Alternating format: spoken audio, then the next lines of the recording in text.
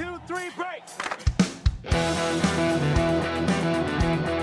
Down the middle of the field, it is caught. Loose football. Who's got it? Down at the 1-yard line. How about that? That is the ultimate kibosh. And we are underway. Hello, everyone. Welcome back to another episode of the Action Network NFL podcast. I'm Matthew Friedman, the editor-in-chief of Fantasy Labs. And joining me are Sean Corner and Chris Raybon. The menagerie of three is back, guys. Sean is the Action Network director of predictive analytics and one of the top in-season Fantasy Pros rankers for the past half-decade. Chris is a senior editor and analyst at the Action Network and a co-host of the Action Network show on SiriusXM Fantasy Radio at 9 a.m. Eastern. You can follow them in the Action Network app at _oddsmaker and Chris Raybon. Use the app to get real-time odds and track your bets for free. Raybon, you held down the podcast last week. You and Ian Hartitz ran through the new play callers for each NFL team. Everyone should be sure to check out that episode. Raybon, how is it going? It is going well. Just started co-hosting the Sirius show, as you mentioned, Wednesday through Friday. So check me out there. But yeah, it was a good pod last week with Ian, sharp guy, hard worker, and I think we had some pretty valuable takes. So I would encourage people to go back and listen. Yeah, it was good to listen to it. And Sean, you and I took last week off from the podcast. It was glorious. What did you do with your time off? Well, I've been developing a WNBA model and sharpening up our pitcher strikeout props model. So I've been occupied with other sports. Glad to get back on talking about fantasy football. I'm excited about this pod. The prop pods always get me pumped up. Yeah, there will be some squeaky chair. Okay, as Sean alluded to right there, for this episode, we are doing some props. We are previewing our official 2019 NFL player projections, which will power our customizable fantasy football cheat sheet, and that will be available for Action Network subscribers on July 1st, which is just a couple of weeks away. In this show, we are previewing our NFC player projections. Next episode, we will run through the AFC. And then after that, we will be into the month of July, and we will do our epic position-by-position podcast breakdowns. We are bringing back the skill game props.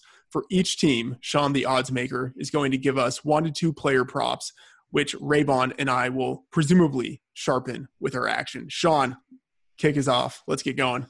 All right, so we're going to start off in the NFC East with the Cowboys, Freeman's favorite team. And we're going to do Ezekiel Elliott's total rushing and receiving touchdowns.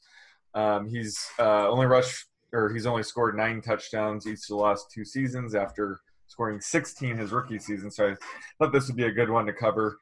I'm setting his over-under this year at 11.5. Over. Cowboys forever. Let's go. I'm going under. I have him at 8 right now, and part of that is because I have his games played projection at 13. That's essentially what he's averaged throughout his first 3 years in the league because he did incur a suspension. However, running backs do tend to miss about 2 to 3 games per year on average, and being that there is a little bit of danger of a suspension, and touchdowns are just notoriously difficult to project. And tend to fluctuate a lot year to year. I think he has a ton of touchdown upside, but I'm setting him at 8 for now. I guess it's a little bit of a conservative projection. Yeah, I'm going way over. I don't even want to say how over I'm going on this because it's embarrassing, but he's underperformed the last 2 years on a per touch and per yard basis. So I think we're going to see some pretty significant progression this year. You sure, Freeman? I mean, he's getting older. It's his 4th year in the league. I mean, I know that's ancient for you. Yeah, that's true. That is pretty old. I think the one thing that could help a little bit is the return of the center to the Cowboys offensive line. So hopefully they will be a little more efficient, and I think that could potentially turn into some more scoring opportunities. Yeah, I'm glad I was able to split the line here. I figured since Raybon was voting for Zeke Elliott's games played to be the prop here, that he'd probably be under because he had something on his mind. But yeah, I kind of agree with Freeman here. You know, Dak, he has to compete with Dak around the goal line for touchdowns. Dak had 5 rushing touchdowns inside the 10 last year when he only had 2 back in 2017. So I've been anticipating a little bit of positive regression for Zeke as far as rushing touchdowns. And then, you know, being more involved in the passing game we should see him closer to the 2 to 3 receiving touchdowns. So I have 11.5, but would lean towards the over here. I actually do have an interesting question on that. I think Ben Gretsch was writing about this, and I've heard some theories that perhaps the Cowboys are starting to realize that they may want to scale back Zeke a little bit, and if that were to happen, it would be in the passing game. They do have a little bit more in the short area game now with Cobb and Witten back. Do you see his passing game involvement kind of staying at the level it was last season, or kind of regressing a little bit to what it was the first 2 years of his career? Yeah, I think I have him regressing off of last year. I don't think he's going to match 77 receptions. So, but I don't think he's going to go back to, around 40 receptions. I have him closer to 60, actually. So, yeah, sort of in between, but, more. They probably want to utilize them more in the passing game than they have in the past. So, I just only have him regressing a little bit this year. I hear this chair creaking, Sean. I hear it. Yeah, you're already in mid-season chair creaking. Let's go to the next one. We have the Giants. All right, so we got a couple of Daniel Jones props. So first off, let's go with how many games will he start? I have the over-under right now at 4.5. I'm going over. Sean, you and I got to meet up in LA, and we discussed this. Justin Fan got tired of us discussing it, so he just, I think, forced us to make a bet on it. The Action Network's Justin Fan, that is. I have him at 8 right now. Looking back at the last 5 years, quarterbacks drafted in the first round, but not with the top 2 overall picks, which I think tend to be thought of in a little different light, a little better light than a guy like Daniel Jones. So I kind of excluded them. But they're averaging 8 starts. The median is 9. It's only a 10 quarterback sample size, so a little bit small. But I do think that they drafted this guy high. And remember, he looks like Eli Manning. He talks like Eli Manning. The Giants, if they're going to put anyone in there that's not Eli Manning, it's gonna be him. So I think this is finally the year that Eli maybe doesn't make the majority of the starts. Sean, what is this line again? Did you say 4? 4.5. 4.5. Yeah, I bet the under on this at 3.5. So I will easily take this at 4.5. Given what Raybon said, totally correct on the analysis. But I've also, I wrote an article on the Action Network about this. I looked at, I believe, the last 20 years of quarterbacks and looked at guys drafted to teams within the first round, teams that already had established quarterbacks on their roster. And those guys averaged, let me rephrase that, on their median was 2.8 games played. And I think that's a pretty fair number. I could see it going up to 3, maybe 4. But, I'm going to take the under on this. I think the one thing to worry about, and I wrote extensively about this as well on the Action Network a few weeks ago, was just if my one worry is John Mara and just the ownership, because they've been really pro Eli. And I think even the move they made in the offseason, Beckham going and then bringing in Golden Tate, essentially just another guy that could gobble up about 90 catches a year and won't complain about Eli not throwing deep because everything Tate catches is, 4 or 5 yards from the line of scrimmage. So Eli statistically may not look bad, because even last year, 66% completion rate, highest of his career, 1.9% interception rate, lowest of his career. His statistics may not look quite as bad as he really is, and that's my only worry about how long it will take DJ to get in there. But, the fact that they're essentially the same person, I think this is the year. I misspoke, actually. Just want to correct myself on this. The mean is 2.8 games played. The median is 0.5 games played. So the average is 2.8 games. But if you were to split the sample in half and have 50% on one side, 50% on another side, the dividing line is 0.5 games played. Essentially, these props are trying to guess the median. So we're trying to predict what's going to happen 50% of the time it's going to go over, 50% of the time it's going to under. So, 4.5 is pretty high, but I agree with kind of what Raybon's saying. And they've been kind of hinting like, Shermer's kind of putting his hands up saying, we'll see what happens on who's the week 1 starter. So his stock is definitely going up on the over here. Yeah. So we had another prop for Daniel Jones.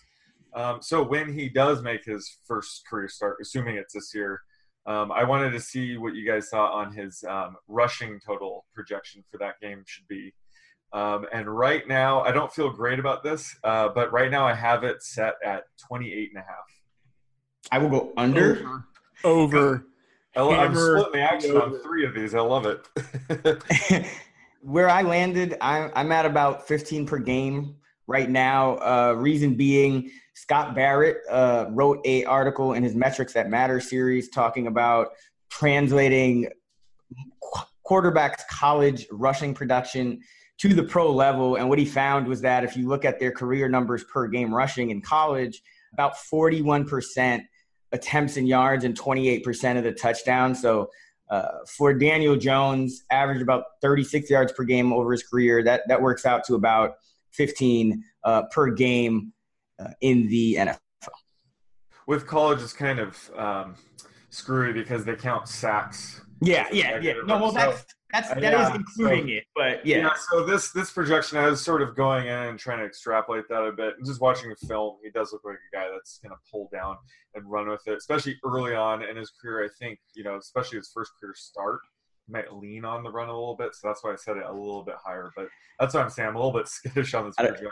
I don't know, Sean. I mean, he's supposed to be the next Eli Manning. Eli Manning don't run. He's going to be Eli Manning. I don't think you understand it. That's what Freeman were talking about when you joined our conversation. But I'm the Eli Manning the comparisons are just a couple points, but he looks more like a Blake Bortles to me, and I think that's more realistic comparison for his actual playing style. So. Yeah, I think his average game in his first year will probably be under, but I think his first start, he will probably be a little likelier to, as Sean said, pull the ball down and take off with it. Yep. All right. So moving on from Daniel Jones, let's go over to the Eagles and talk about Miles Sanders. We're going to do over-under on number of touches this year. And right now I have the line at 170.5. Under. Man, I was banking on Ravon being over there. I've been following the Action Network's betting advice all year, and they tell me to go under, so I'm going under everything. But no, so I went back and looked at the average third-round running back, kind of guys in that range. What they've done in year one, about 137 touches, about 12.9 per game. So, there are some games missed in there. But, again, running backs do tend to miss a couple of games per year, so I'm factoring that in. I generally have, by default, running back projections set to 14, and then I adjust from there for individual cases. But I do think that we're underestimating the workload that Jordan Howard could get. I also think we might be underestimating the missed time that Sanders has incurred. He's been out with a hamstring injury. I was reading a quote from head coach Doug Peterson, and he used the words, he did say, hey, we have to get him in the mix early, but then he mentioned a lot about mental reps, said we're going to slowly work him in and just see how he can help us. So just from those quotes, I don't think anything will be handed to him.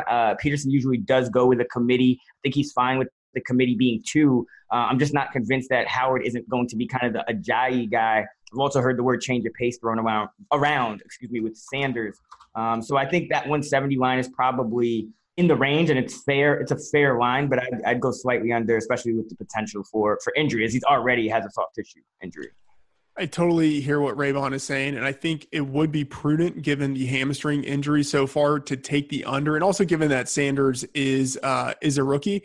But I'm going to take the over because I do think that he is dynamic enough, and I mean they invested a second rounder in him. He was a 5-star recruit going into college. Given what he did in his lone season as the lead back at Penn State, I think he was dynamic enough to warrant a pretty significant shot as the lead back. And I think he will be talented enough to beat out Jordan Howard for a lot of the touches that otherwise would have gone to a guy that would have forced it into more of a committee. I think it will still be something of a committee, but I think that this team is going to be run heavy enough for Sanders still to eclipse that mark. And then also I think he's going to get his touches through the passing game, which I think could be an underrated part of this. So I will take the over.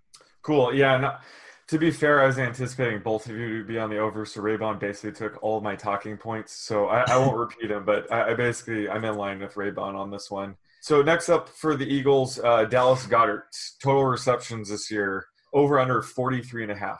I think that is a really good line. I have it a little bit higher, so I will take the over, but I think that's a good line.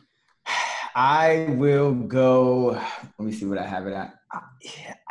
I will go under. Barely, though. Barely. It is a good line. I think he has the potential to get that amount, but what it really comes down to for me is that just kind of comparing him to a guy like Trey Burton, who, let's remember, there was a lot of hype surrounding him, especially as he kind of matured as that second option to Zach Ertz. Average 2.4 receptions and 23 yards on 3.6 targets per game in 2016-17 with Peterson there. So he only played 4 games without Ertz. In those games, he averaged 3.8 catches, 45 yards, and 1 touchdown per game on 5.8. So I think if you have him kind of in that same Burton range, then he has to stay healthy and maybe exceed that slightly. So it's definitely doable. That's why I think the line is really good. And then he could exceed it, if Ertz gets hurt. But right now, kind of just median-wise, I'd say he falls a tiny bit short. There's a lot of balls to go. Yeah, and his 33 last year feels like his floor. So there's a little bit of baked-in upside to his prop. Whereas, we love betting the unders for a lot of these props because, the median is typical higher. But for people like Goddard that, he's going to explode if Ertz misses time, there's just a little bit of hidden upside in his props. So that's why I boosted just a little bit. Yeah, I agree. I think he has so many outs because even if Alshon Jeffrey gets injured or Deshaun Jackson gets injured, really any other pass catcher on that team gets injured, I think that will result in more targets being funneled to him. So I think there are a lot of avenues through which he could hit the over. And I will say, I think from a ceiling perspective, it's still really high for a guy that we're projecting kind of in that 40, 45 catch range. Because even if the receptions, let's say, don't go over the total, I mean, he could just be highly efficient. He has Carson Wentz, who's shown he can really distribute the ball well to the tight end. We saw, I think, a play last year where Goddard had like a 90-yard touchdown or something like that called back. So this is an explosive receiver that could one of those guys that could catch 35 balls and 8 of them are touchdowns or something like that. So still like him as kind of a TE2 pick. Yeah, so just on a side note, I want to get your guys' thoughts. If Zach Ertz ever misses a week, where do you think you guys would have Goddard ranked amongst tight ends? Tight end 4? I would be a little more conservative to start, but I'd say, that 45 yards average that Burton had, it would put him in that, I think, top 6-ish. But I'd probably have him about 6, 7. 4 is a little aggressive if if O.J. Howard is healthy, because I think he's another guy in line for a monster year. Yeah, I'm in line with you. I'm probably a little higher because I think depending on matchup, I could see him hovering around, tight end 3 to tight end 7 for me. Yeah, I hear you. I mean, it's tough because there's a lot of competition for targets there. Suddenly, you got Djax, you got the rookie Arcega-Whiteside, who, from all accounts, may be involved, especially around the goal line. And the Eagles are saying anyway, I mean, I don't know if this is true, but they're saying, hey, Nelson Aguilar is still a big part of this team. He's still a slot receiver. So, I mean, I expect them to use more 2 tight end sets, but, they always tend to have a lot of guys kind of there. We think Goddard is going to be featured more during the second half of last season. And what do? They go out and acquire Golden Tate. And I think Goddard's numbers didn't really improve that much in terms of targets going down the stretch. So it is tough. All right, moving on to the Redskins. Darius Geis, unfortunately, had to miss his entire rookie season with the torn ACL, and apparently it was, infected. So he's coming a little bit slowly. I want to get your guys' thoughts on his rushing yards. So right now I have his over-under set at 680.5. I will take slightly under, but that is really close to where I have it. I go more under than that. I just don't at this point have confidence in his health. I don't have confidence in him necessarily making Adrian Peterson a non-factor. And I mean, Chris Thompson, he's liable to miss a lot of games. I have his games played projection set ridiculously low. It's one of those guys I kind of go in and do a manual override. So I don't even have Chris Thompson playing double-digit games this year. I think he's my lowest running back projection. But if he's healthy, I mean, he was the Redskins' best player at times over these last couple of years. So I think he factors in. I just don't. I just see a lot of avenues where Geis doesn't, and I think the one thing where he does is if he either goes under or way over. I'll put it that way. Right, but is that a 2-unit bet from you on the under? I'm smelling like sure. a 2-unit. Oh, let's do it. Let's do it. I mean, right. you got to be careful with your units, but people out there might be. I don't want to be yoshing. I don't want to be yoshing, but yeah, man, I feel confident in the under. I've been low on Geis all off season. All right, heading over to the north. Let's go with the Bears. David Montgomery total touches this year. I have his over/under set at 145.5. Over. I'm probably going to be too optimistic on Montgomery, just as I probably am too optimistic on Miles Sanders. But I'm going to hammer the over on that. I think they drafted him with the idea of him being something like, and they said this, like their Kareem Hunt. And I think he will play basically the Jordan Howard role, but probably with more impact, and certainly more impact in the passing game. So I will definitely. What was the number you said there? Well, since you're saying all this, it was one over, but I forget. It was 145. That's why. I just wanted to make sure I said the right number because yeah. I will easily take the over on that. I think that's a really good line as well. I actually have him slightly under, but that's assuming he plays 14 games. If he were to play the full 16, he would go over. Even if he played 15, he would be right on the dot. The one thing I think in when you're looking at the Bears backfield, while I am bullish on Montgomery as a player, I do think in terms of value relative to average draft position right now, I think Mike Davis is the value because one thing they've kind of said is that they want to reduce Tariq Cohen's workload a little bit and put more of a factor in the passing game. I think he gets less carries, but it is going to be a 3-headed monster. And they actually, when they acquired Mike Davis, they're paying him more than Jordan Howard would have been paid. So I think Jordan Howard was kind of let go for the reason that not a great pass catching back. Mike Davis did well in that area for the Seattle Seahawks last season. So right now, I think Montgomery can come on and take a stranglehold of that role, but I'm not necessarily sure at what point that is. And I'm not sure that the Bears just don't prefer to have all of these guys involved, being that they went out and acquired Davis and gave him, not a lot of money because running backs aren't getting a lot of money, period, but something comparable or more than what Howard would have gotten. So I'm just not sure that Davis is as out of the picture as I think his ADP, which tends to be, he's basically free in a lot of leagues, suggests. I mean, Raybon, to your point, I see what you're saying, and I think that Davis does offer value at his ADP because, he's going against a rookie and a guy who's really small. So you could see a path to him getting the number one job. But that said, like the amount of money that he's getting, like while it is similar to what Jordan Howard would have gotten, it's still a really small amount of money. So like they traded up to get David Montgomery. And like they've talked openly about how they do view him as Kareem Hunt. And I don't think that that's just sort of like a throwaway type of thing. Like obviously like Matt Nagy was there with Kareem Hunt in his rookie season, and the college coach, Matt Campbell, who developed Kareem Hunt at Toledo, was David Montgomery's coach at Iowa State. Like there is a similar skill set there, and I think they are going to use him as a lead back. Yeah, and that's why I did, I mentioned I'm bullish on him as a player, but let's remember, what was Kareem Hunt heading into his rookie season? He was a number 2 back behind a more reliable veteran in Spencer Ware. And Ware went down for the season, and that's when he got the job. So I think the upside is there.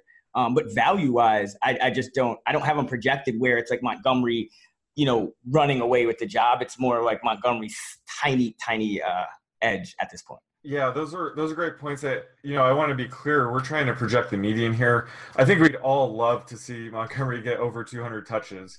I think it'd be exciting to see, but we have to project reality here. And I think people are drafting based on what they hope to see. I think he's going in like the 5th round now in best ball. So like you said, the values, he's going to have to come close to his ceiling to hit value there. Whereas a guy like Mike Davis, like you said, he's free. And we already saw him spoil a rookie's season last year with Rashad Penny. So you just got to be careful with these running back by committees, and the touches are really hard to peg. So, I don't think it's going to end up around 145. It could be 100. It could be 250. We don't know.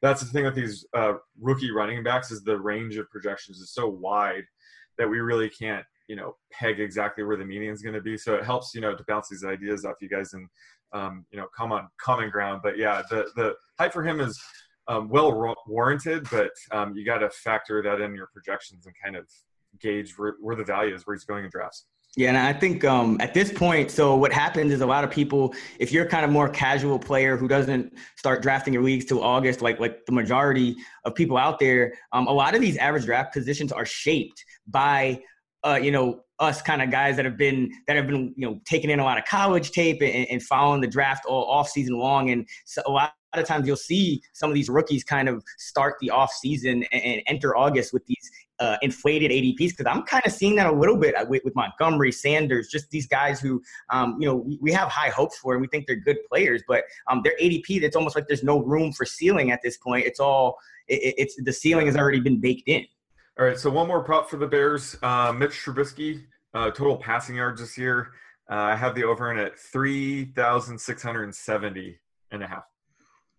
I am going over. I'm bullish on Trubisky this season. I think that it's just one of those situations where regardless what you think of the player, anyone he throws to can make plays at this point. I mean, we mentioned the three deep running back committee.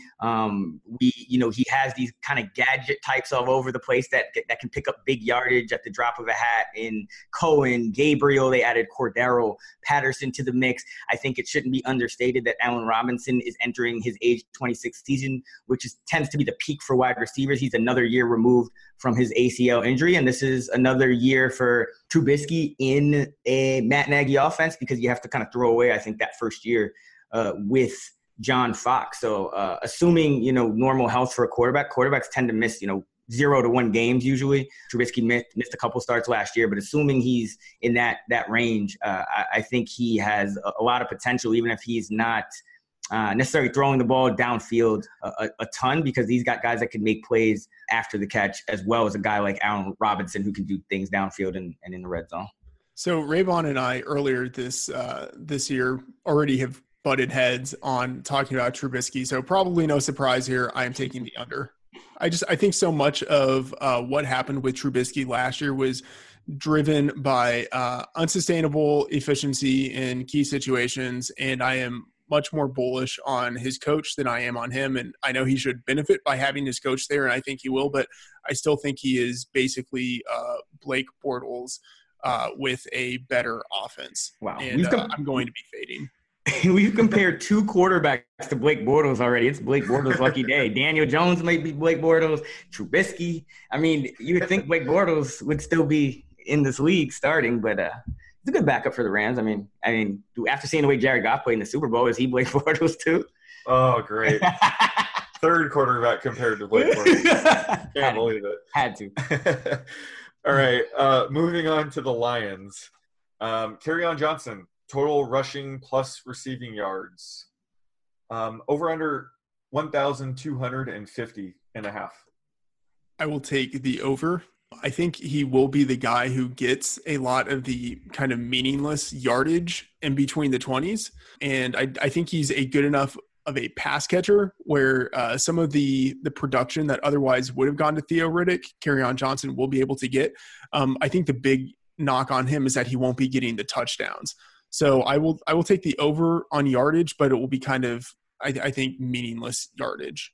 This is another one where I'm going under. I think it's a pretty decent line, but at the same time, I think the Lions, first thing we should mention is that Darrell Bevell is now the offensive coordinator there. Pretty run-heavy OC in Seattle. Matt Patricia and the team have come out and kind of said, hey, we want to recommit to the run. They kind of alluded to hiding the defense a little bit. So I do think they want to run the ball more. I do think Theo Riddick is kind of on the down slope of his career. A lot of the usage you saw later in the year was when Detroit kind of lost all of their receivers and, they needed somebody, especially underneath. They were throwing out Bruce Ellington and stuff. So I do think that Johnson's workload will increase a bit. However, I also think that C.J. Anderson will kind of reprise a similar role to what LeGarrette Blount had. And I think a lot of these coaches in the league have just kind of come to terms with it's probably smarter to use a committee backfield and not overwork your top guy. And we've known the Patriots to be kind of a team that does that.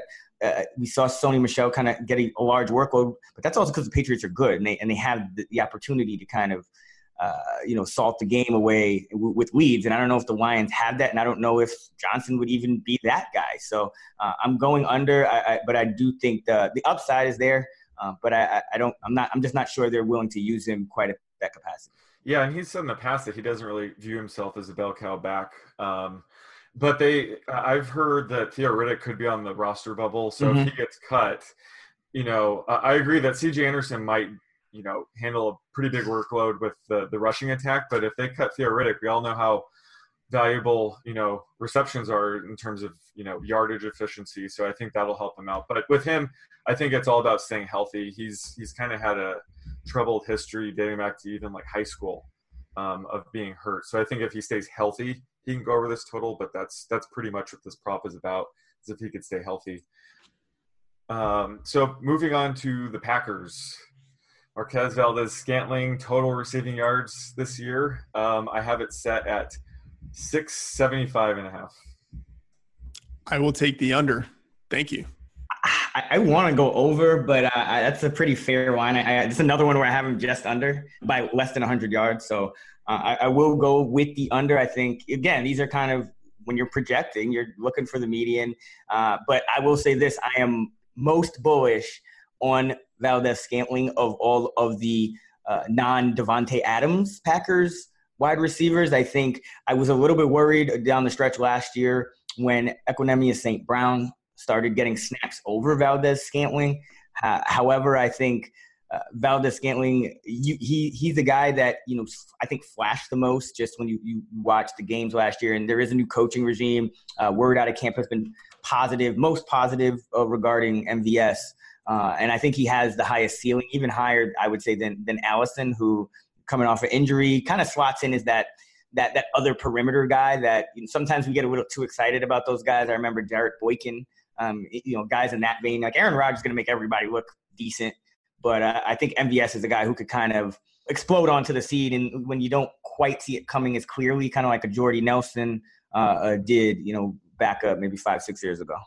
Yeah, and he definitely seems to be trending based on early reports to get that number 2 role across from Devontae. And, he put up 581 receiving yards last year, and that was with 5 games where he barely played and failed to record over 10 receiving yards. So I think, his floor seems a little bit higher than we think, and obviously the ceiling's there. So I will gladly take the over from both of you on 675.5. So the way I project that, especially at this point in the offseason, I'll just for anyone out there wondering, is in situations like this where I think there's still some question marks about, okay, there's 3 receivers competing for essentially 2 main roles. It's Allison, it's Valdes-Scantling, and then St. Brown. I don't think you can count him out just yet. Rodgers also shouted out Jake Kumaro, so I guess he's in the mix as well. So at this point, it's a little more conservative because I'm kind of splitting those reps up between all those guys. But as we get more word, and if we keep getting reports like this, what I'll do is I'll start to kind of cement them. And I think Valdes-Scantling would definitely be over that. So if that's kind of worth anything to people projecting a little more forward, but right now, especially for best ball, I think you still have to be a little bit conservative. Yeah, I think that's fair, Raybon, and I agree with that perspective on how you approach the rankings at this point of the year. For me, Geronimo Allison is the guy that I'm a little more comfortable locking into the number 2 role right now, just because of the chemistry and the history that he has with Rodgers. But it wouldn't be a surprise if MVS did end up winning the second job there. All right, heading over to Minnesota. Dalvin Cook total touches this year. I have the line set at 265.5. Had to make a quick little adjustment there. Are you scared of me going under or Freeman I'm going scared over? of everything on this. I would not take action on this. I'm doing it purely the sharp. I will take the under. And part of it is because I think Alexander Madison, not that I think he's a great talent, but I do think that they want to use him in some of that Latavius Murray role. So I think he will probably get more usage than people are expecting. And then, of course, there's the injury risk with Dalvin Cook, too. He hasn't really proven himself as someone who could stay healthy to this point. And then also, even though with the new offensive coordinator that they've brought in Kevin Stefanski, it seems like they brought him in basically just because they didn't like what DeFilippo was doing previously in a more pass-heavy scheme. So although it looks like they might go more run-heavy, I could see them still continuing to be more of a pass-heavy team than people might be projecting. So I will take the under. Yeah, I have the under. I think this is another one where it could easily go over based on the one thing about Mike Zimmer is under his watch. I mean, Dalvin Cook was racking up the touches his first year before he got hurt. I think he got over 20 in 3 of his 4 games or something like that. And then last year in his first game back from injury, they said they were going to kind of limit his usage, and he got 22 touches. So that 260, what is it, 265 and a half? Yeah. That 265 and a half would equate to about 16.6 per game over a 16-game season. So it really comes down to the injuries, because I think if he plays 16 games, he actually would go over that just based on Mike Zimmer and how he's used Cook. And the fact that, I think one of the reasons he probably does want to go more run heavy is because I would say Kirk Cousins was a bit of a disappointment last year. And we know how good Dalvin Cook is. So I think there's a reason why he wants to go run heavier, and it is Dalvin Cook. So I think this is one where, median-wise, a little bit under when you factor an injury, but this guy could be he could explode. Yeah, and I should say I'm taking the under, but Sean, I literally have this projected at 265.39. Oh, you got to take the under then. Yeah. So, I'm pretty much where you are, but if I had to lean one way or another on Dalvin Cook, I'm leaning under. Right. And I think the Vikings certainly want him to have over 300 touches. It's just about, the injury risk and maybe limiting him just to make sure that he stays healthy. But like you mentioned, if you look at the 4 games where Stefanski was OC, he got a ton of touches, and that's when Thielen started to drop off. So, I think they do want to be more balanced, but with Cook, I think you have to monitor his workload a little bit just to make sure he stays healthy. So that's why I was nervous about setting this line. I figured you guys would bet under, so I just have to hope he stays healthy. We should, real quick, I guess, because this has been kind of a theme of the show. Any thoughts on just like how you guys go about projecting games played for guys, especially at the running back position where I think it's most relevant? Yeah, I typically hover around missing about game and a half to 2 games. Backup running back, they're less likely to miss games because they're not getting as many touches. So I use it on a player-by-player basis. A guy like Cook, I'm projecting, probably 14 games. Whereas more durable backs, I'll push 15 games, but it's more of a feel thing, and I try not to overweight past injury history too much. And I do look at the player's age. Younger players between 22 and 25, I would expect to overcome their injury history a little bit better than others. So it's a case by case basis, but I hover around 14 and a half. Yeah, I'm right there with Sean. If it's like 14 and a half to 15 is normally where I slot it, just as Sean mentioned, depending on age, injury history, things like that. And if a guy's older, I will tend to adjust that down a little bit more. Yeah, it's I think it was Sports Injury Predictor did a study where they found that just looking at like past game average per year on its own is generally, it only explains, I think, like something like 2 or 3% of the future. So it is a lot kind of on a case by case basis and just a positional basis. I remember another study done by, I think it was Pro Football Logic, where they kind of, the one thing that was interesting was they found that for running backs in a lot of the positions, the snap rate didn't actually matter that much. Like the games missed and the games available on a positional level was about equal. Whether it was a starter or a backup. So running backs were the lowest that they found at 13.3, but that's the average. So yeah, I kind of median wise, I kind of set it at about 14. But yeah, I'm looking at like their injury history, and if they come into the season injured, like if they're injured right now. That's when I usually kind of dock off another half game to That's a really good point, Raybon. Yeah, because and it's been proven. I think 4 for 4 did a study a number of years ago where they looked at kind of when a player appears on the injury report once. I think it's like 15% or something more likely. So yeah, that kind of all equals out to you knock off another game. All right, heading over to the South. Let's start with the Falcons. This is basically my favorite prop to project year to year is Julio Jones receiving touchdowns. I have it at 7.5. My heart wants to take the over, but I'm taking the under. But I think that's pretty close. Yeah, I have it right under. Like, I'm trying to find one where I can go over here, and I have it right under. Oh, just by saying that, I'll make sure next couple of props, I'll adjust the line for you. But no, I think that's a good line. I think that you can't overweight for anyone touchdowns. I mean, granted, Julio has had some bad touchdown, like he's had some struggles. In the red zone, however, Steve Sarkisian didn't seem to, especially that first year, didn't really seem to know what he was doing as far as getting him the ball there. So you have Dirk Cutter back here. I think you kind of expect Julio to kind of even out to his career average. And the one thing about touchdowns for receivers, it just takes quite a long time for that touchdown rate to stabilize. It takes hundreds of targets. So I think you can't go too low on that, but I think 7 is fair, especially, given his targets share. He's probably still going to be one of the most targeted receivers in the league. Yeah, I mean, I can't set it at 6.5. I can't set it at 8.5. So I had to do 7.5. Yeah. But I mean, he's one of those guys where obviously he has the physique, skill set, and the offense to be putting up 10 touchdowns a year. And he's only done it once. And ironically, that was with Dirk Cutter at the helm. So maybe he'll bring back that magic. But I've just basically given up and given him his career rate of 7.3. I think that's what we got to do now. And we have to wonder if he's going to start breaking down a bit at the wrong side of 30. So I think 7.5 is fair, but I'm always rooting for the over on this and just come to just accept that he's just a low touchdown rate kind of guy. I mean, we don't have this on the outline, but I'm just curious to you guys' quick thoughts. More touchdowns, Ridley or Julio? I'm going to go with Ridley, believe it or not. I have him 0.3 more than Julio right now.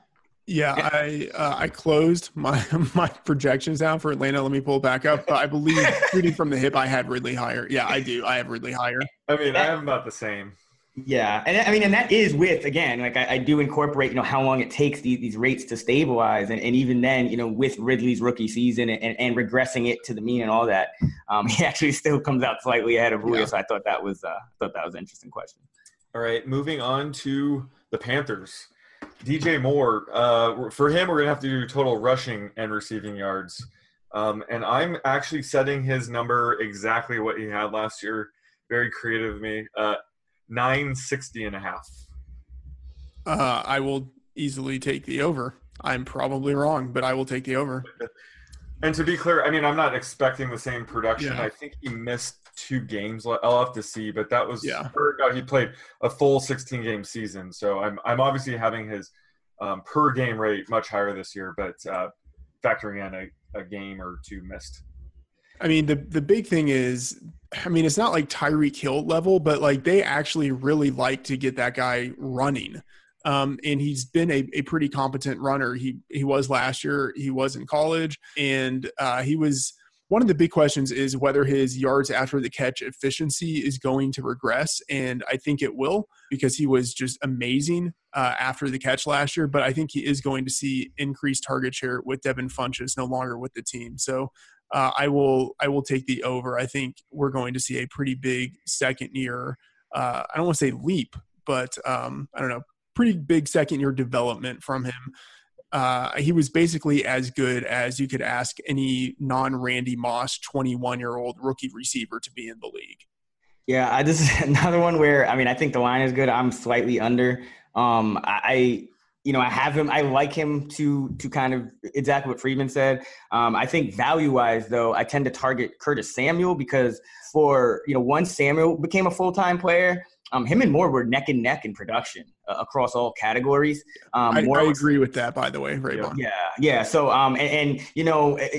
again, you can't look at just past missed games in a vacuum. So I think there's a chance Greg Olsen is still a factor. You also have Ian Thomas and you have Christian McCaffrey eating up probably over 20% of that target share yet again. So I that's the only thing. I think it's kind of a thing where they could spread the ball around a little bit, but I think more will continue to be efficient. But you have to, from a projection standpoint, factor in some efficiency regression. So I have him kind of, exceeding his targets from what he did last year, but with that regression, he kind of goes just below the line that Sean laid out.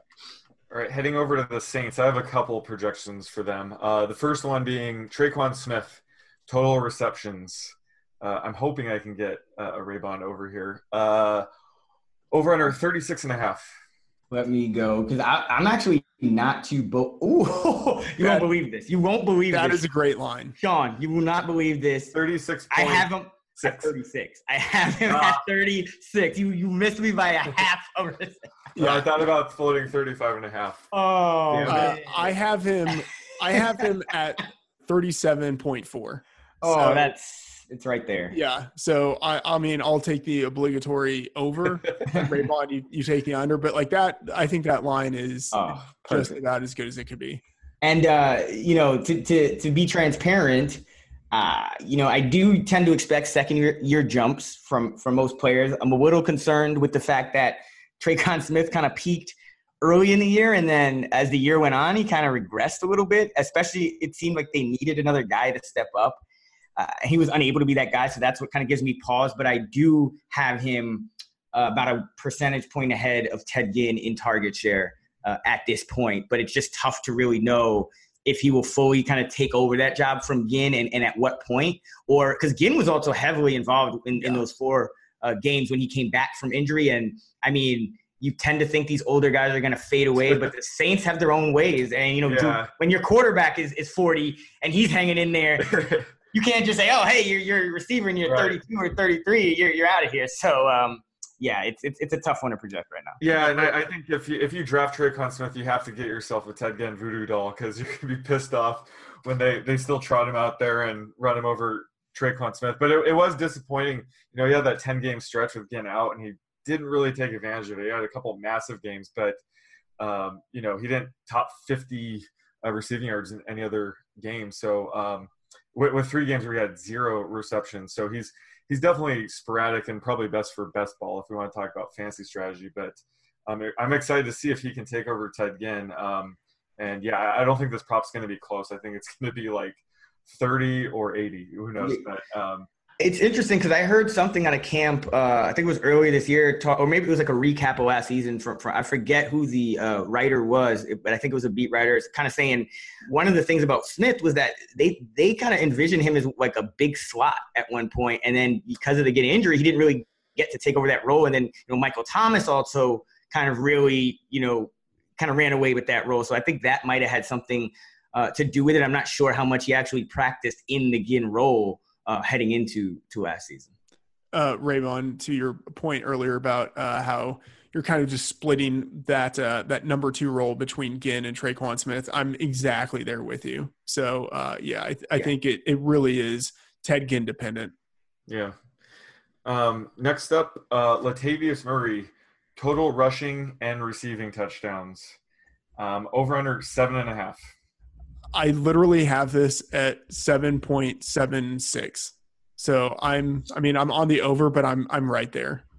I'm going under. That's a lot of touchdowns for a guy who's going to be behind a guy who's probably going to get 15 to 20 touches a game in Alvin Kamara. I think this is another guy where it could go potentially way over.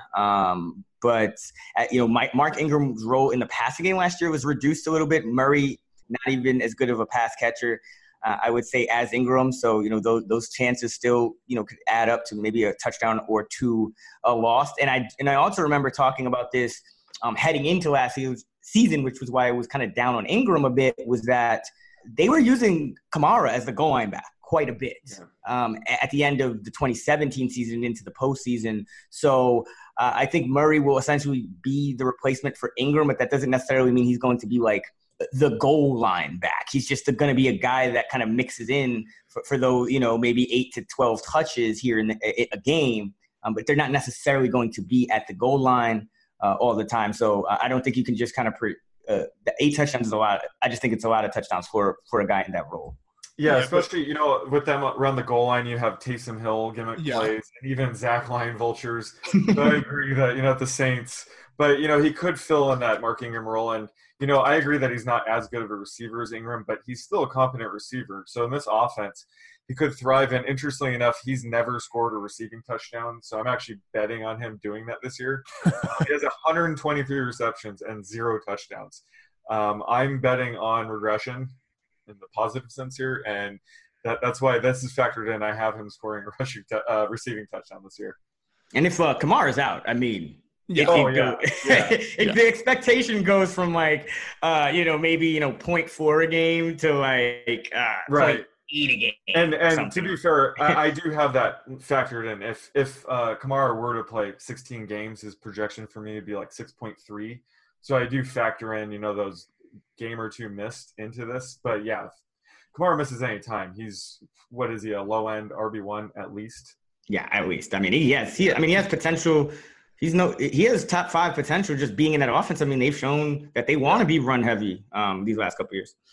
Raybon, to your point about Mark Ingram being not as much of a scorer last year as he was the year previously. So in 2017, he had 12 touchdowns.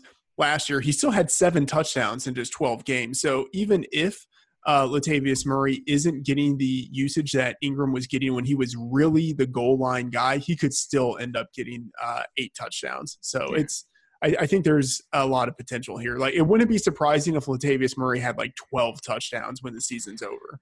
Yeah, it makes sense. There's no reason to have Kamara be banging in goal line touchdowns. Just give him to Murray and, preserve Kamara for what he's really good at. I would say Kamara. I think the reason he bangs those in, though, not many people could bang those in. He has balance. He might have the best balance in the league. I've seen him score some touchdowns at the goal line where any other back would have just got pushed out of bounds laterally, and Kamara just bounces off and somehow sneaks in. So I get it, but yeah, I'm with you. I agree with both of you guys on everything. It's just conservative. I guess my projections are on the conservative side and guys. And just for the record, one more guy that I forgot to mention is he's competing with for goal line carries is Drew Brees himself. Yeah, Drew Brees, the pylon stretch play. Next up, to close out the South, we have the Buccaneers and Chris Godwin, total receiving yards. I have it set at 950.5. Ooh, I'm over. Woo, finally. There we go. I don't feel good about that one either. Oh, really? Man. I am over, but I'm just barely over. Bruce Arians coming in, more slot for Godwin. We saw what he was able to do with Larry Fitzgerald, taking him from, a perimeter to a slot guy. It's all there. It's all adding up for Godwin. He can do the downfield thing. If he can do the slot thing, he essentially is like that mix of in his prime Larry Fitzgerald that Arians kind of turned into a whole nother beast. And the targets are there because if you look at in games where Deshaun Jackson has been out these past 2 years, Godwin averaging 73 yards per game. So 3.8 catches, 7.7 targets, 0.67 touchdowns. I think Jameis Winston likes to throw to him. I think this is still going to be a relatively pass-heavy team, and Arians is going to take those shots downfield. So if Godwin's getting volume because of the slot, just getting easy catches in addition to those downfield shots, I think he has monster potential.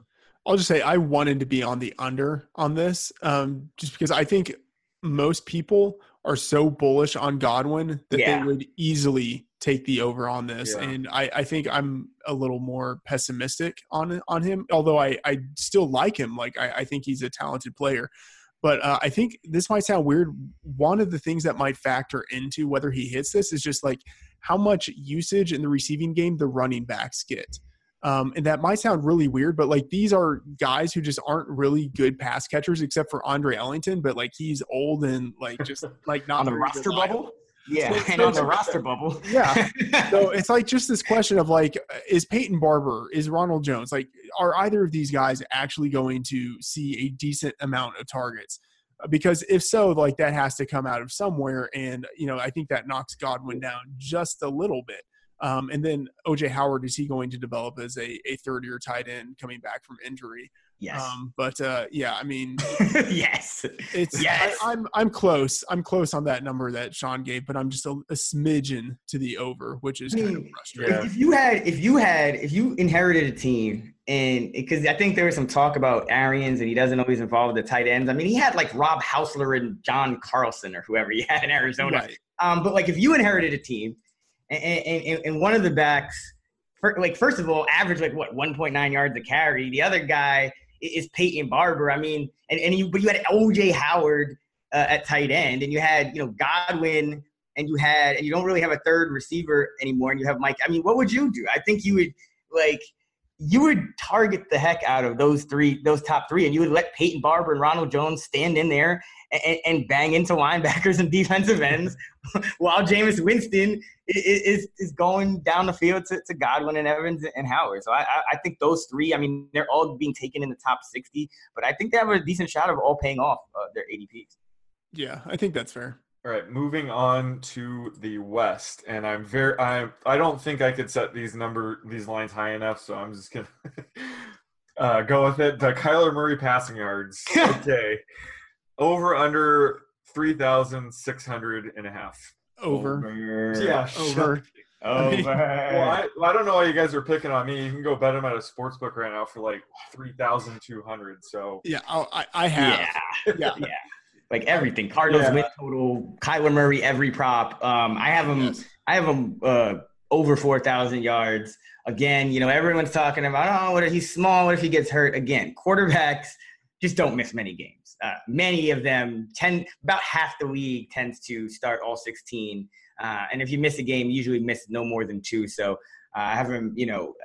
I think even with a missed game, I have him over 4,000 yards. So I have him in, top third percentile in terms of what quarterbacks have done over the past few years in terms of yards per attempt.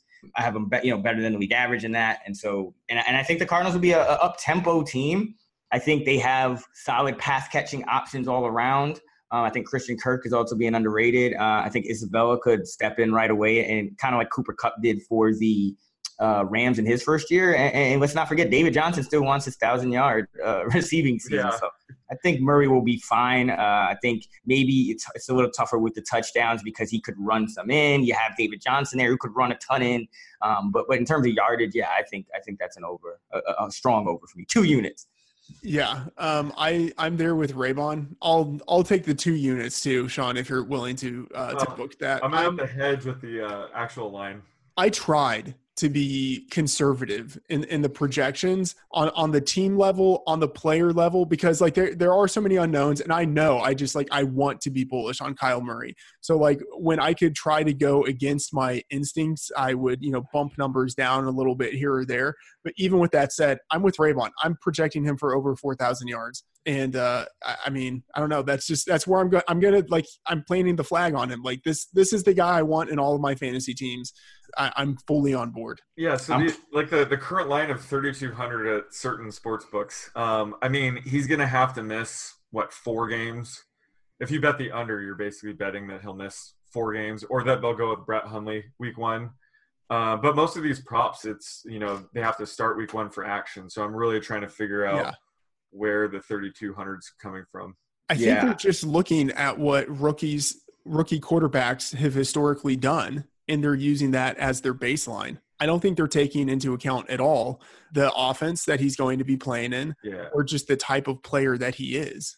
Yeah, because that's a great point. Because, maybe when you kind of average it out or whatever you do, look at the median, it comes out to that. But I wrote about this in my article on the Action Network about how I thought the Chiefs are essentially silly for letting Patrick Mahomes sit in year 1 when they had kind of went through that lull with Alex Smith. And the reason was, when you look back at what quarterbacks have been able to do in year 1, the quarterbacks that can run, the quarterbacks that are mobile, they've had success right away. Deshaun Watson, Russell Wilson, Dak Prescott, a lot of other names, Cam Newton. Now it just so happened. Raymond, even RG3. Right. Yeah. Right. And it just so happened that, and of course this could play into it, but a lot of those quarterbacks just happen to be on run-heavy offense. And so you average that out of, okay, what these quarterbacks have done, and maybe you get to that 3,200 number. But I don't think that this offense under Kingsbury is going to be necessarily a run-heavy offense, and I think it's also going to be a pretty up-tempo offense. And their defense, I mean, that Patrick Peterson suspension weakens their defense considerably for now essentially 40% of the season. So when you consider all of those factors, I think you have to bump up that kind of projection. And then let's be real. I don't think Murray is just an average rookie quarterback. I think he's an above average one. So, Sean, you have another line for us when it comes to Kyler Murray. Yeah, and I'm hoping I could get one of you to compare him to Blake Bortles. I don't think it's going to happen, but we're going for 5 QBs. So this one's really tricky for me. And again, I don't know if I could set it high enough for you guys. I'm a little bit over sportsbooks with this one, but for his rushing yards, I have over under 550.5. I think that's not a bad line, but I will still take the over. I actually have the under because, again, I just kind of going back to the projections and Scott Barrett's work, and it just kind of went in the high 400s for me. I think that it is quite possible that in year one he may run a little bit more, but then he ends up doing over the course of his career. But I think people are underestimating, like, he is a quarterback who can run, and I do expect him to be, in that mix for one of the top rushing quarterbacks. But I think the plan is really going to be drop back, get the ball out quick. And so I think while he will take off, I think he'll do it a little more selectively than maybe we're anticipating, especially because, the size. There's been all the talk about his size. So he could easily break one of those long runs and get it, get a 90-yard run in like week 5. And then, that essentially he goes over. So I think that's in play. But if I'm projecting median, I have him about 50 yards under that. Yeah, just to be clear, I was fudging the numbers because I was anticipating both of you being over, but I have it closer to 520. Can't get me that easy, corner. Yeah. So just to drive the point home on this, it seems as if I am higher on Kyler Murray than Raybon is. So just to settle that once and for all. I mean, where do you have him? You have him. I think we both have him third, or do you have him second? Or do you just move him up whenever I move him up? We'll just have to wait and see. But based on the numbers here, it seems like I have him a little bit higher. Hey, man. Just for our consensus projections and rankings, I'm going to have to project his floor, I think, just to balance it out a little bit. Yeah. Just move a little, Sean. Just come up to number 3. You guys are just blowing out of the water. Okay, so now for the bet that I would not take action on. We're going to the Rams and Todd Gurley total touches this year. I have no idea what you guys are going to do with this, so let me update it in my head. Over under 235.5 touches. I have under. I think that if you look at, again, Darrell Henderson, where he was drafted kind of early in day 2, those backs tend to average about 140 touches a year in year 1. And I think when you look at what kind of Gurley's workload was down the stretch, and then after hearing all the talk, and then factoring in that I think he's on the wrong side of that missed game projection for running back. So even though they average about 14 games a year, I'd say I have him closer to 13. So for all those factors, I'm going under. Okay, so I have him projected for over, but the caveat on this is that the Rams were the first team I projected. So this projection is a month old. And so I feel like I should be updating this and no, I would adjust that down. I would adjust that other thing down.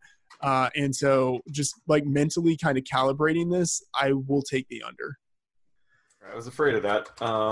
Yeah, don't feel too good about this projection. But like you said, this time of year, or I guess a month ago, we're kind of setting up sort of the math foundation over models and stuff. And starting now, we're going to start to, factor in the news and reports. And with him, it's still a little bit sketchy. So this is a projection that I'm going to be updating a lot heading into the season. So, the range on this one is pretty severe. But yeah, you guys convinced me to lower it down just a tad right now. I think one guy I'm getting more bullish on as I kind of put together and project the Rams is Jared Goff. I think, everyone's kind of down on him after seeing the hideous performance in the three-point effort in the Super Bowl loss to the Patriots. But when it kind of sets up for Goff to have a monster season. I mean, we've seen him put up good numbers, especially when Cooper Kupp is in the lineup, really put up top tier numbers for a quarterback. You're adding in a guy like Henderson, who essentially can give them what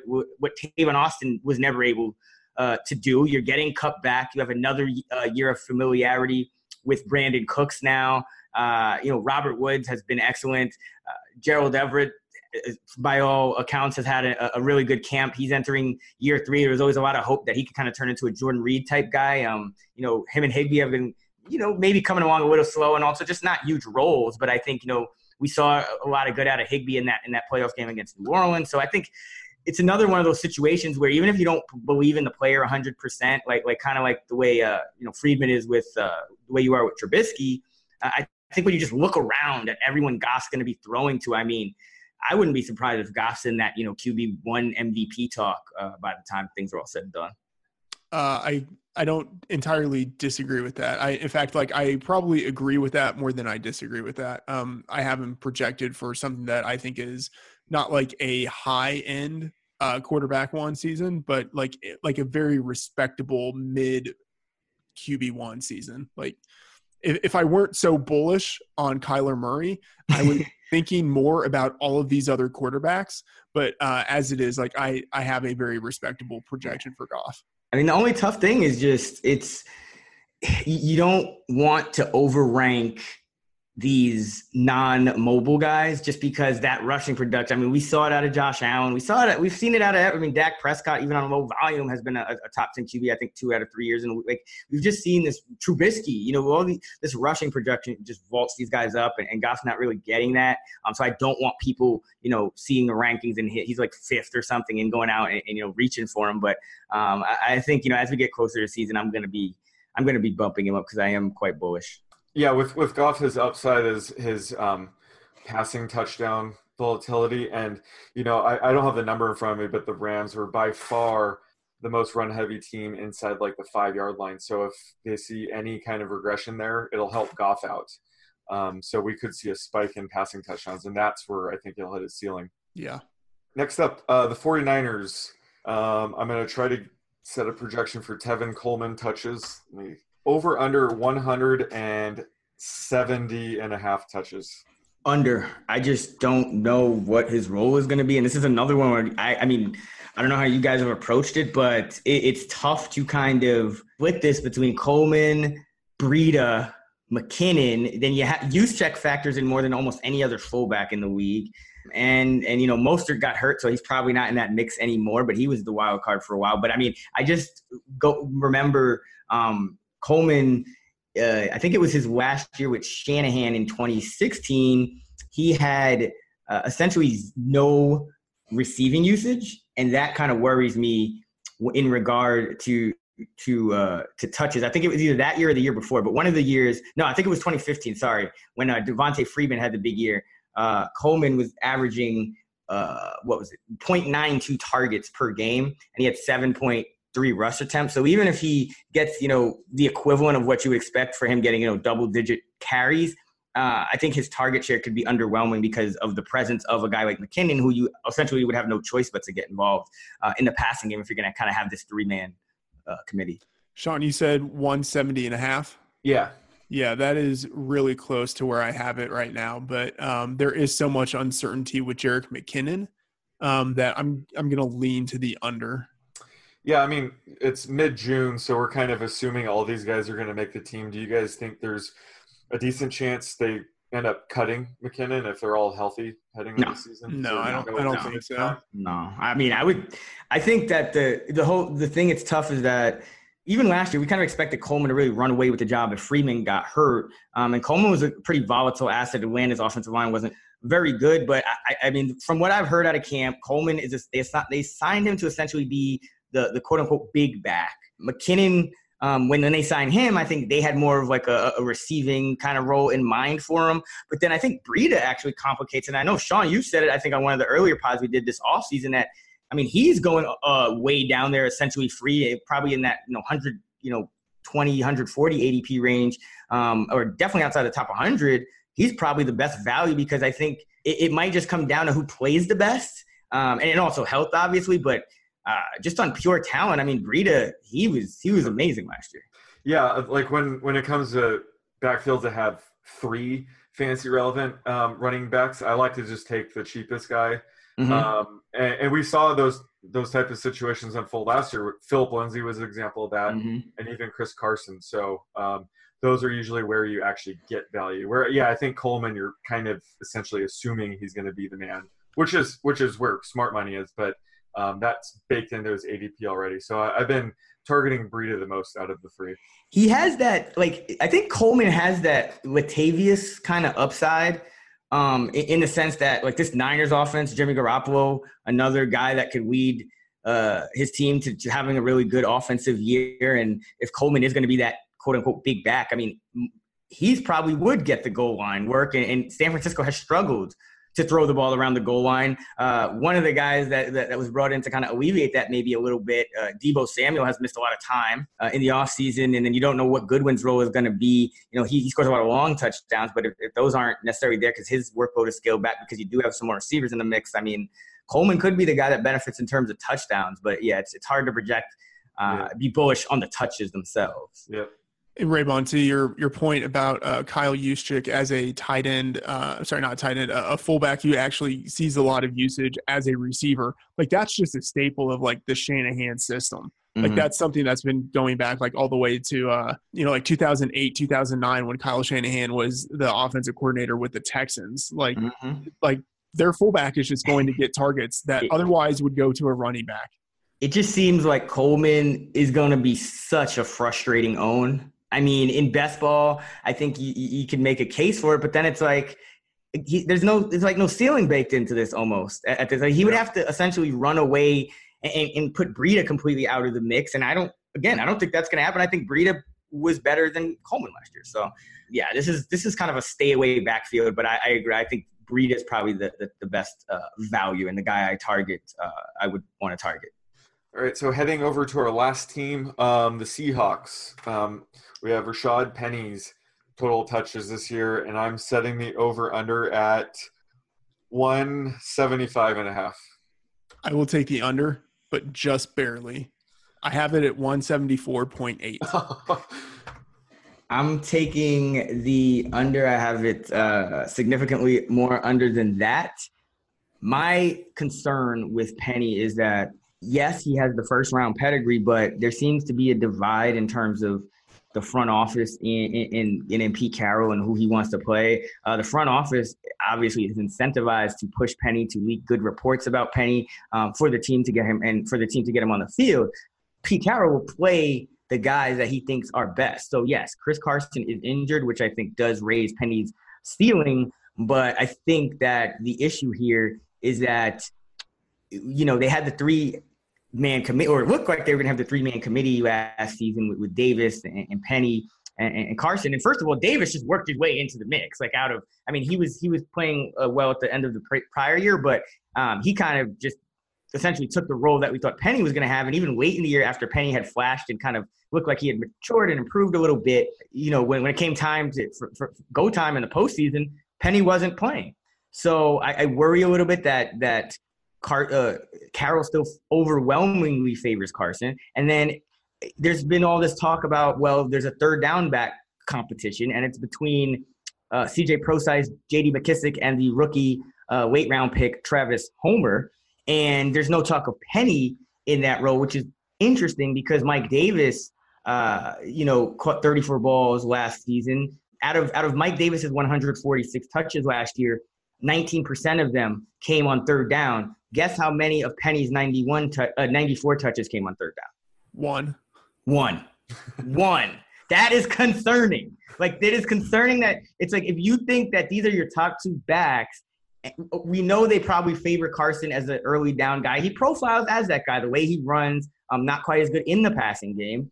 Like, why wouldn't Penny be the third down? Like, this is just concerning to me. And I fear that, yes, I think Penny will inherit the Davis touch carries as a spelling of Carson, but I don't know if the overall usage is going to be there for him to kind of have a big season unless Carson continues to struggle with injury, which he has. So it's still a possibility.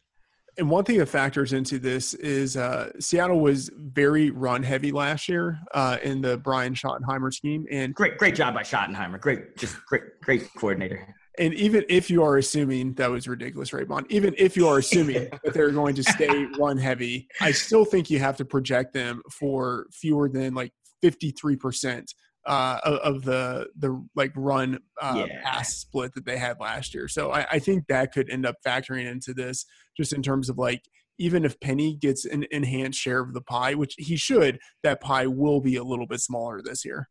Yeah, and I still have Penny ranked, right outside the top 30. So, but that is more so because of Seattle is essentially probably a top 2-3 run heavy team in the league. But yeah, it's still, I don't think that Penny necessarily jumps Carson for any other reason but injury. Right. Yeah, and I think that's a good point. And when it comes to the starting running back, I'm a little bit hesitant to set their over-under a little too high. But any back or situation where they can benefit from injury or just general upside, I tend to think that it goes the other way, where I didn't want to set it too low. Yeah, because he's getting 20. He could get 20 to 25 touches a game if any game that Carson's out. We've seen that with Davis.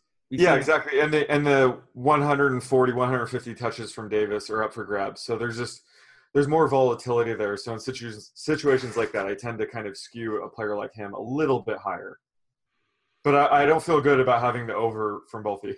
Like, I don't like that you guys both hammer the under is what I'm trying to say. Yeah. I mean, I think I'm like 14 every under but like Kyler Murray and Chris Godwin, which is fair. I mean, I feel good about that. I think those two players are primed to explode. Sean, do you have a final tally on my overs and unders? No, I'll do that after. I kind of just sporadically wrote it in this Word document, so I don't have anything formal. But I think I probably lean to the overs, which is maybe slightly problematic, but I think I have enough balance to where I'm not going to be overly concerned on this. Sean, awesome job creating all of these lines for us. Yes. That is the NFC player projection preview. Again, our projections are going to power our customizable fantasy football cheat sheet, which is out July 1st. We will preview our AFC player projections on next week's show. Till then, that is going to do it for this episode of the Action Network NFL podcast. Please rate and review the show in iTunes. For Sean and Chris, I'm Matthew Friedman, Matt F. the Oracle. See you again next episode.